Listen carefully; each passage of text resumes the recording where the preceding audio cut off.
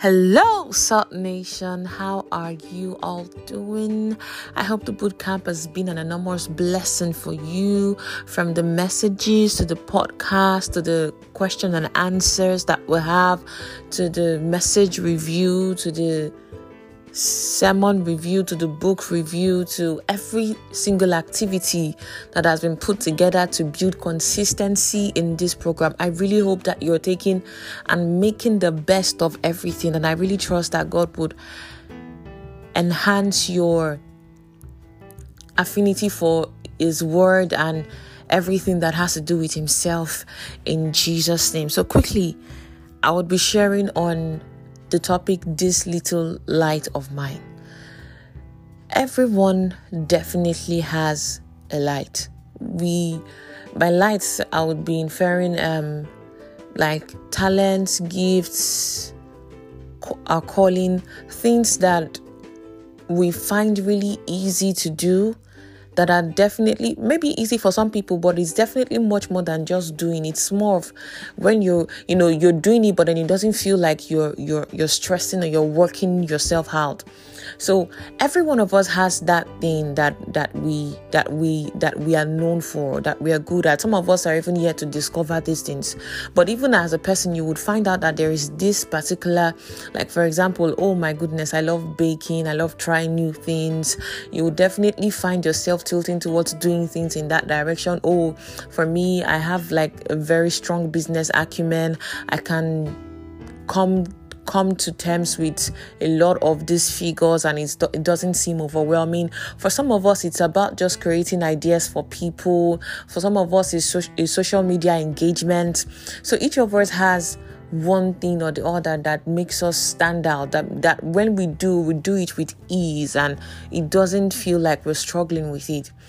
Now, if there is one thing that I have learned in the past few months during this lockdown, I've realized that it's not enough for you to just be a Christian, speaking in tongues, praying hard, fasting. It is amazing to be all of that, but you need to be a lot more. You need to let your light shine. How do you get your light to shine? The Bible says that we are the salt of the earth, and when the salt has lost its savor, then it is trodden upon by men. But we as the salt should release our savor into everything and everywhere that we find ourselves. As salt, me being in a pot of soup doesn't necessarily mean I'm going to become pepper, doesn't necessarily mean I'm going to become oil, doesn't necessarily mean I'm going to become Maggi, doesn't necessarily mean I'm going to become any other seasoning. I am still going to be salt. And when you taste that soup, when the salt is enough, you know it's not enough. When the salt is just enough, you know, yes, there is enough salt in this food. That is how we are.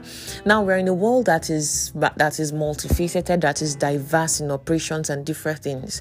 But why are we in the world? We are in the world as the salt to make this world a better place. And I would always say that you cannot be so useful and vibrant in the secret place and be completely useless and irrelevant in the marketplace. Your value has to matter both in the secret place and as well in the marketplace. Now, what is that gift? As a Christian, you don't want to be known for anything other than you being productive, you been bringing forth results that ordinary people won't be able to bring forth, because you dwell with the Holy Spirit, ask Him for ideas, you ask Him and you follow His directions. Your results will definitely be exemplary. So what am I charging us to do today? Do you think the Holy Spirit is just limited to your spiritual life and everything? No, the Holy Spirit is limited to every gift that He has given you, everything He has given you to prosper. Abraham had business and God exploded it. Moses had a rod and God used it. Gideon had the capacity to gather men together, but he didn't know until God unleashed it, and God pushed him and made him trust Him even more. So there is something that God has placed in your hands, not just to announce you to the world, but to also make the gospel known through you. See, if one of us becomes the Jeff Bezos of our generation, people would want to ask how you got there. And imagine how sweet it would be when the richest man on earth is saying that everything that he has achieved is because of Jesus. So there are a lot of us, okay, for example, there are people that will say, okay, I'm shy, I don't know how to talk to people, I don't know how to evangelize. One way to evangelize is please succeed, as in succeed so excellently well that it is pure and evident that you can't do this without the hand of God.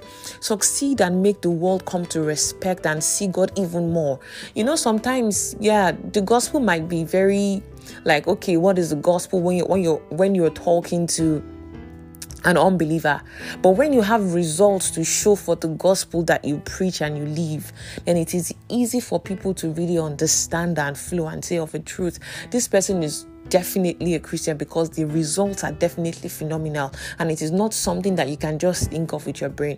So what I want to implore you today to do today and from henceforth is engage the Holy Spirit in every aspect of your life, every aspect of your creativity, every aspect of your talent, your gift, and your purpose, and you would see how amazing you would actually be blessed. You would see how amazing you would actually be profound and just exemplary in all that you do.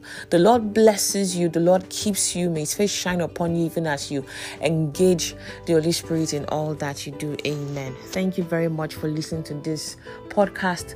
Please be sure to stay tuned to other podcasts. Follow, learn, share with family and friends, and be a blessing.